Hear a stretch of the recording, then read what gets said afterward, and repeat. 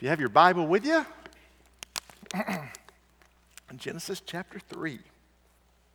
I was thinking this week, I love to preach.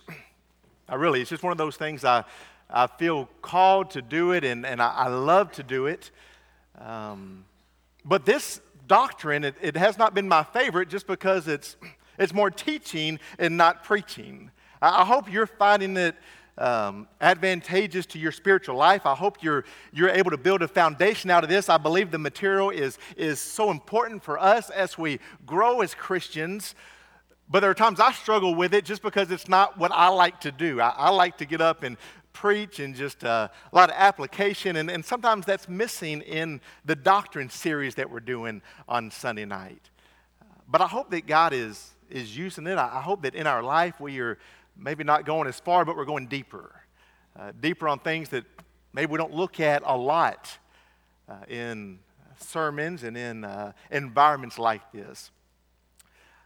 So this evening, we're going to look at sin and the way it affects our life. The history of the human race is the history of man and a state of sin and rebellion against God, and God's plan to bring redemption and reconciliation back to himself.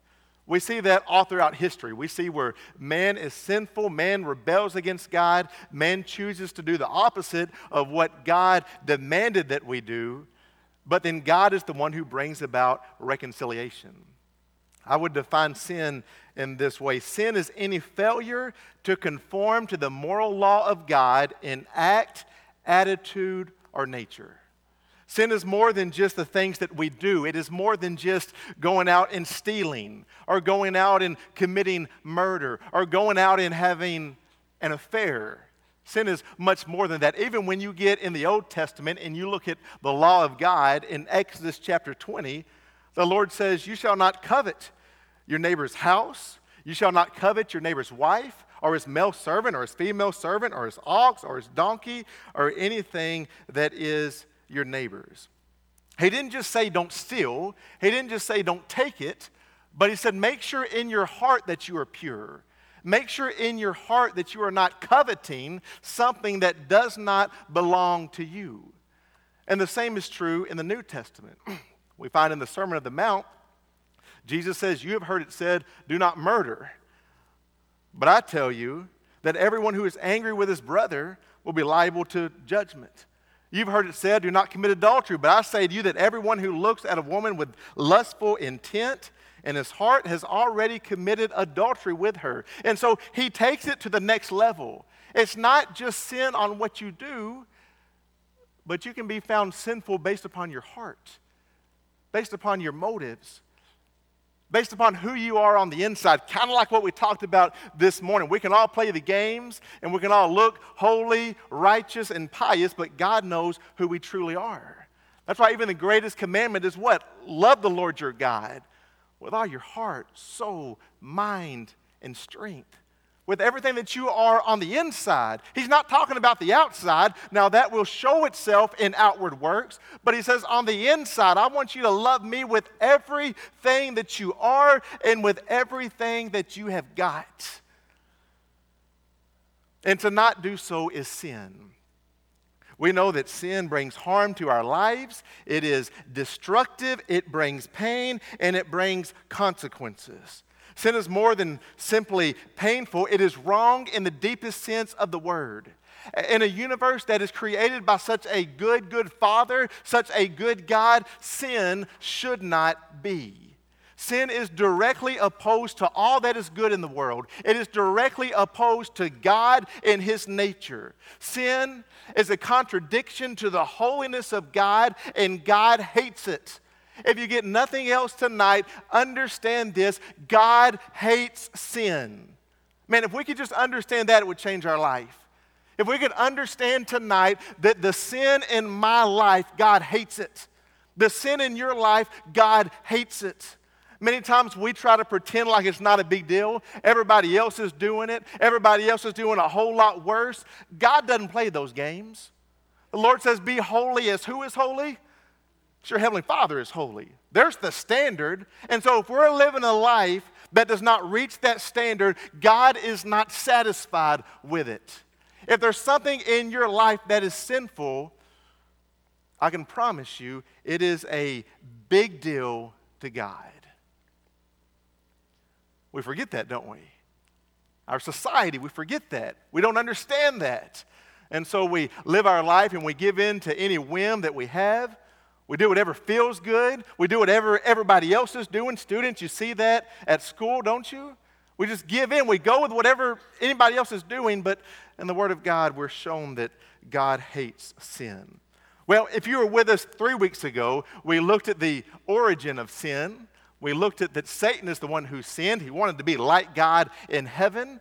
But I want us to look this evening about the first sin of man. So you're open, Genesis chapter 3.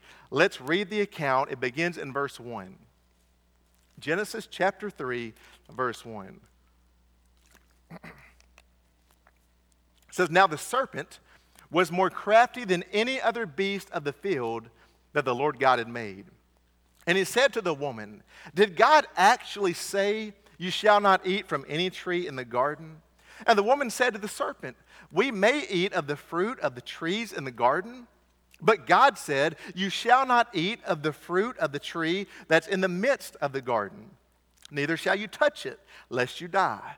But the serpent said to the woman, 'You will not surely die, for God knows that when you eat it, your eyes will be opened, and you will be like God, knowing good and evil.' So when the woman saw that the tree was good for food, and that it was a delight to the eyes, and that the tree was to be desired to make one wise, she took of its fruit, and she ate. And she also gave some to her husband who was with her, and he ate. And then the eyes of both of them were opened, and they knew they were naked, and they sewed fig leaves together, and they made themselves loincloths."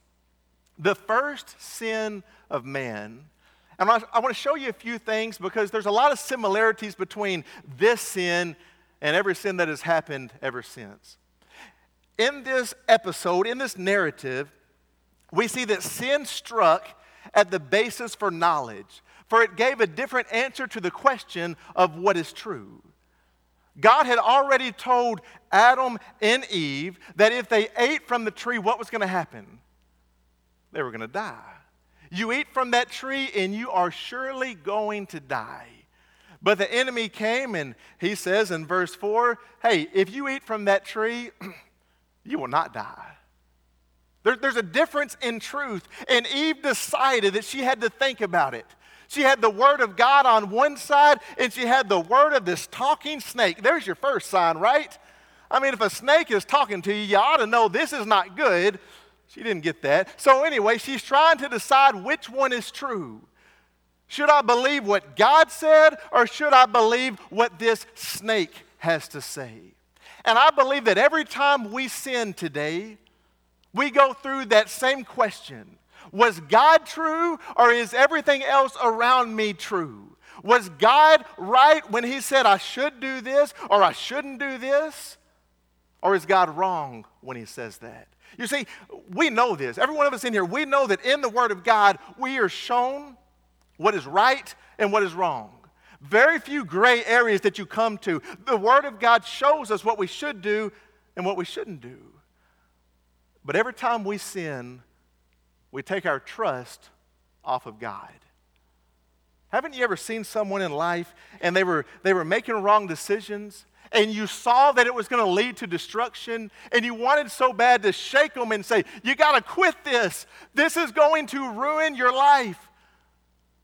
But they didn't believe you. They didn't think you were right.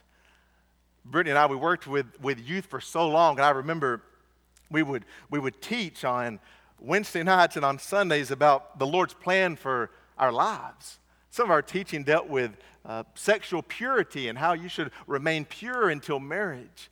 And I remember there was this young lady, and I could see in her life that she was making wrong decisions.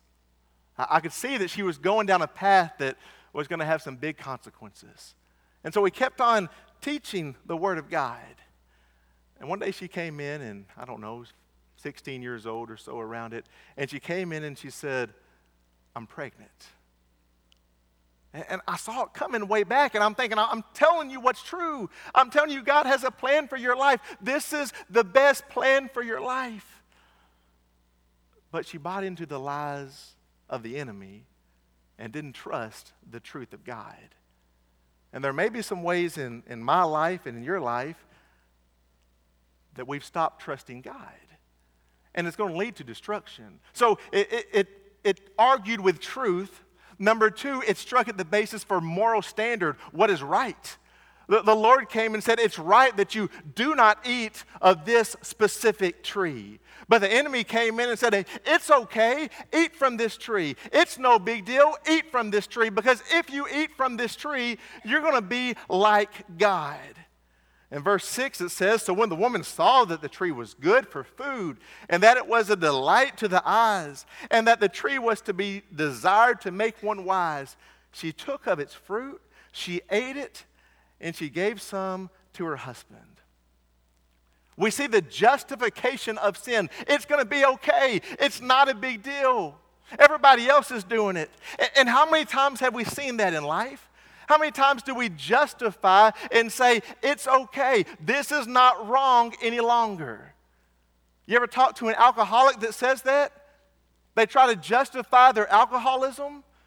You ever talk to someone that's a homosexual and they try to justify, I was born this way. God doesn't have a problem with this in my life.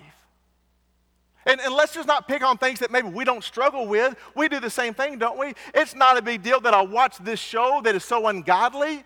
Everybody else is watching it, and so we justify the things we watch. It's okay if I go to this movie that takes the precious name of God and curses it. Everybody else is going to this movie, and so we justify also. We go through life and we justify this sin, and we justify this sin, and we justify this sin. God told us what the moral standard is. He told us what is right, but we allow the lies of the enemy to come in and deceive us. Just like it happened with Eve. You notice she began to look at this tree, and she said, that is a good-looking tree. And then she began to look at the fruit on that tree, and she said, boy, I bet that fruit is tasty. And maybe if I eat of this tree, maybe I will be more like God. And so she began to go down this slippery slope to where she looks, and then she peers, and then she begins to imagine, and she's getting further and further and further away from the plans of God. I wonder if you've experienced that in your life, because I have. That's how the enemy works. And so it dealt with what is true. It dealt with what is moral. And then thirdly, their sin gave a different answer to the question of who am I? Who am I? Adam and Eve were created. They were creatures of God. They were dependent upon God. They were always to be subordinate to God. But the enemy came in and said, that's not who you are. You know who you are? You're to be like God. And if you just go and eat that fruit, you'll find that's true. You'll be like God. I believe like no other time in history, we have people that have no idea who they are. They have no idea what their purpose is. And instead of worshiping our Creator, all of a sudden we are worshiping humanism, secular humanism. Let's make humanity stronger. Let's make humanity better. Let's seek more education. Let's seek more money. Let's elevate humanity and begin to worship humanity. And because of that, people are lost. We see people are lost. There are people today that don't even know which bathroom to go to. And I know we can chuckle at that, but do you know how sad that must be? How sad it must be to wake up and be so confused inside of your soul, to be so bogged down by the sin of the world that you don't even know who you are. You don't know which bathroom to go to. You don't know if you're a man or a woman or a boy or a girl, and you're just so lost. That's what the sin does. That's what the sin of the world does. It comes in and says, you're not somebody created in the image of God. You have no idea who you are any longer. And so there's a world of people out here, and they have no idea who they are. They have no idea they were created for a purpose. They have no idea they have a God that loves them, that wants a relationship with them. They are lost because they have bought into the lies of the enemy. I believe that sin is ultimately irrational. It makes no sense. It made no sense for Satan to give up all that he had to try to be above God. It made no sense. It made no sense for Eve in that beautiful garden with all that she had, all the wonderful sights around her, to not be satisfied and to want the fruit. It made no sense. It makes no sense every time in my life that I choose to give in to the lies of the enemy over the truth of God. It makes no sense. I believe that sin is ultimately irrational. Psalm 14:1, it says, "The fool says in his heart, there is no God. They are corrupt. They do abominable deeds. There is no one who does good." The fool in the book of Proverbs is the one who recklessly lives in sin. So let's talk just for a moment tonight about the doctrine of inherited sin. How does the sin of Adam, sin that was taken part in years and years and years and years ago, how does that affect me and you here this evening? First of all, I'll tell you that we are counted guilty because of Adam's sin. Flip over to Romans chapter 5. Romans 5. Romans chapter 5, and look at verse 12.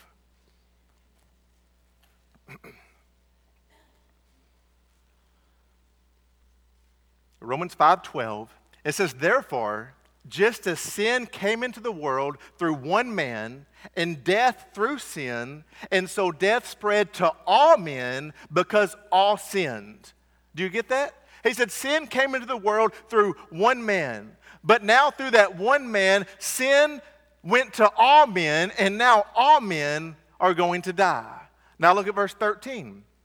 "For sin indeed was in the world before the law was given, but sin is not counted where there is no law. Yet death reigned from Adam to Moses." He said when you get from the time in biblical history from Adam to Moses, there is no written law, right? The law, Moses is the one who received the law. And so all these generations, they sinned, but they did not sin against the law because there was no law. But still, these men died. They still had the punishment. Where did the punishment come from?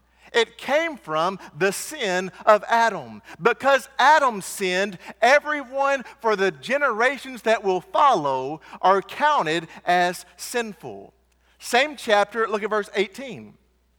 "Therefore, as one trespass led to condemnation for all men, so one act of righteousness leads to justification and life for all men.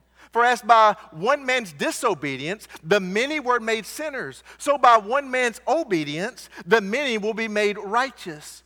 Though we did not yet exist, God, looking into the future and knowing that we would exist, began thinking of us and as those who were guilty like Adam." It says that God looked down through history, He looked down through the generations, and He looks upon us, and we are counted as guilty because Adam broke the curse and he gave in to sin, and so we are counted guilty. Now, if we're honest, we're going to step back for a moment and we're going to say, this doesn't seem like a good deal, right? I mean, this kind of seems unfair. Why are we being punished for what Adam has done? And that may be an argument, but I have given into sin. What about you? Have you purposely given into sin? And so we're in the same boat as Adam, right? We're in the same boat. We have given into it. And so for all of human history, God looks down the line, and even before we are born, we have sin on our life. Romans 2:6. It says that God will render to every man according to his works. It doesn't mean that your works are not important. Colossians 3:25, "For the wrongdoer will be paid back for the wrong that he has done, and there is no partiality." But when God looks at humanity, He sees the sin of Adam. Now, if we think it is not fair for us to be seen as guilty because of Adam, then we also should think that it is not fair for us to be seen righteous through Jesus.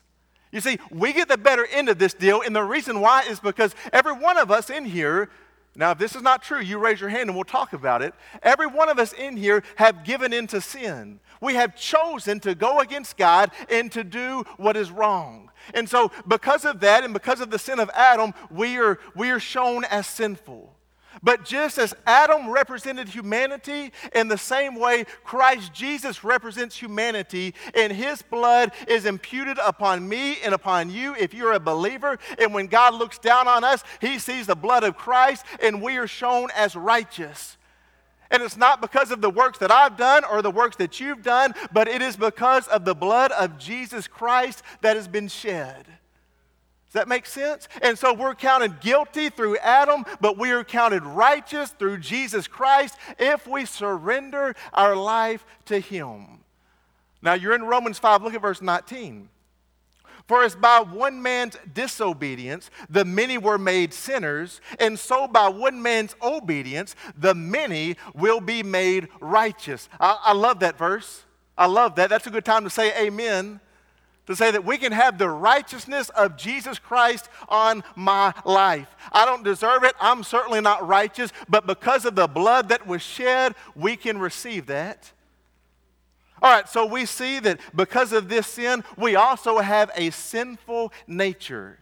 Psalm 51:5, David says this. He says, behold, I was brought forth in iniquity, and in sin did my mother conceive me.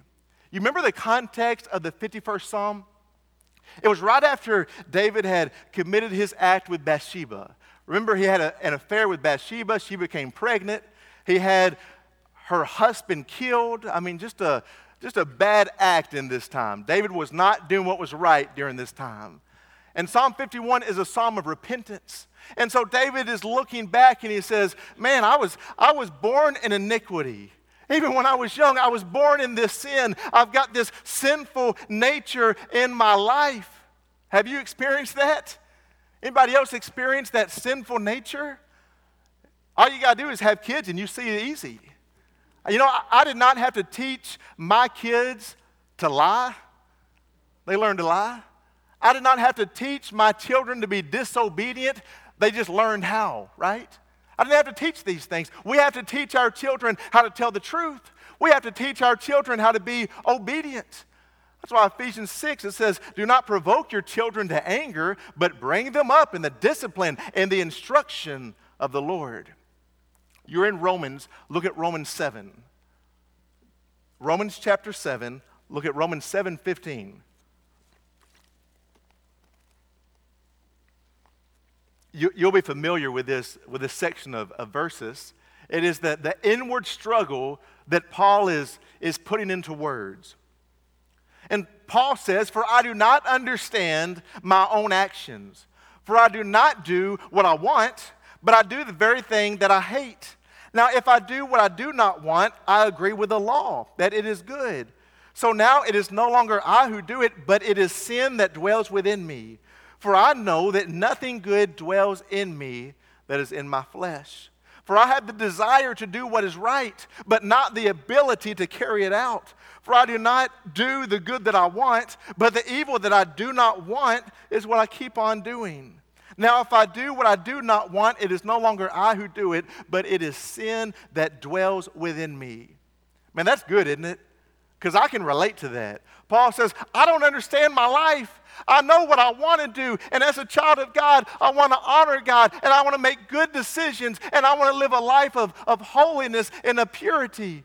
But at the same time, I keep doing the wrong things. I keep giving in to the sinful nature inside of me, and it's like I'm being ripped apart because of it. Can you relate to that? You ever had a time where you experienced that? As children of God, that's our life, isn't it? We're trying to honor God, but we know there is this sinful nature inside of us. Hopefully it begins to be less and less and less, but I don't know, it's still there in my life.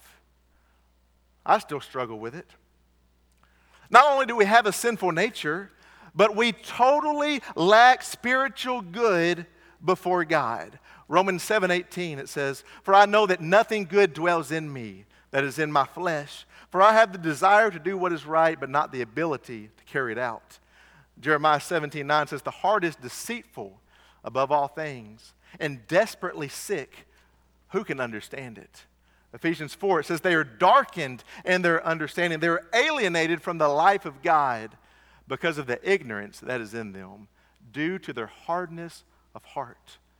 Not only that, every action that we do is unable to please God. Romans 8:8 says, those who are in the flesh cannot please God. You know what it means? It means that if you're lost, if someone is lost, they can come to church every time the doors are opened, but God is not pleased with it. If someone is lost, they can come and they can give money every time the plate is passed. God is not satisfied with it. Somebody can come and they can sing to the best of their abilities. They can sing in the choir. They can play an instrument. They can drive a bus. They can work in Awanas. They can work in Blast. They can do all of these works and all of these things. But if you don't have a genuine relationship with God, He is not satisfied. Just like we talked about this morning, it takes that genuine relationship. Nothing else can reach it. And there's a lot of people that believe if my good deeds outweigh my bad deeds, then I'm going to be okay. That's not biblical. That's not what the Bible teaches. The way that you're going to be okay is if you surrender everything to the Lord Jesus Christ. It goes on in Isaiah and it says, all of our righteous deeds are like polluted garments. Psalm 143:2, we'll close up with this. It says, enter not into judgment with your servant, for no one living is righteous before you. Romans 3:23, for all have sinned and fall short of the glory of God. 1 John 1, it says, if we say that we have no sin, we deceive ourselves and the truth is not in us. If we confess our sins, He is faithful and just to forgive us our sins and to purify us from all unrighteousness. If we say that we have not sinned, we make Him a liar, and His word is not in us. We are a sinful people. We are born into sin. Let's see what time it is. We've got more to go, but I don't want to start the next topic short on time. So let's just stop here and we'll pick up next week. But I want you to think about your life. I want you to maybe close your eyes and bow your head. And I want you to think about this. We have looked tonight at sin in our life. And so it would be easy to walk away from this and say, well, I am counted sinful because of Adam. I have a sinful nature. Paul struggled with sin, and so do I. But you know what the mark of a true believer is? One who hates sin in the way that God hates sin. Listen, if you're in here, if I'm in here tonight, and we have sin in our life, we have sin in our heart, and it's no problem to us. It's no big deal. We really need to evaluate our salvation, because one of the signs of salvation is that we will not be satisfied with a life of sin. The scripture says, search me, O God, and know my heart. Search me, O God, and see my thoughts. See if there's any unclean way in me. And then lead me in the path of righteousness. In other words, to look inside your heart. That's what I'm asking you to do. Look inside your heart right now and say, Lord, is there anything inside of me that does not honor you? Is there any sin in my life that I'm not even aware of? Is there anything in my life that does not please you? And what are you going to do about it? Are you ready to change? Are you ready to leave it? To confess your sins? He's faithful and just to forgive you and purify you from all unrighteousness. True repentance means that we turn away from it. True repentance means that we're broken over our sin. True repentance means that we try with all of our might to not do it again. Search me, O God. Look in my heart, look in my mind. See if there's any way in me that is not bringing glory to you. Because I want to walk in the way of righteousness. I want to live a life that honors you. Lord, may that be true of this church and of our lives, God. I pray that, God, you will show us things that don't honor you. Show us if there's something inside of us that is not bringing you glory. And Lord, I pray that we will be a people that will be seeking so greatly after you that we will sacrifice these things. We'll sacrifice the things that don't bring you honor and that don't bring you glory. Let us to be a people that love you more than anything else. Lord, we thank you for this time of study, and mostly we thank you, God, that we can have the righteousness of Jesus on our life. It's not based upon how good we are or what we do or what we can do or what we have done, but it's all based upon Jesus. So, Lord, thank you for that gift. It's in Jesus' name, amen. All right. Well, thank you all for being here tonight. Don't forget about the other activities.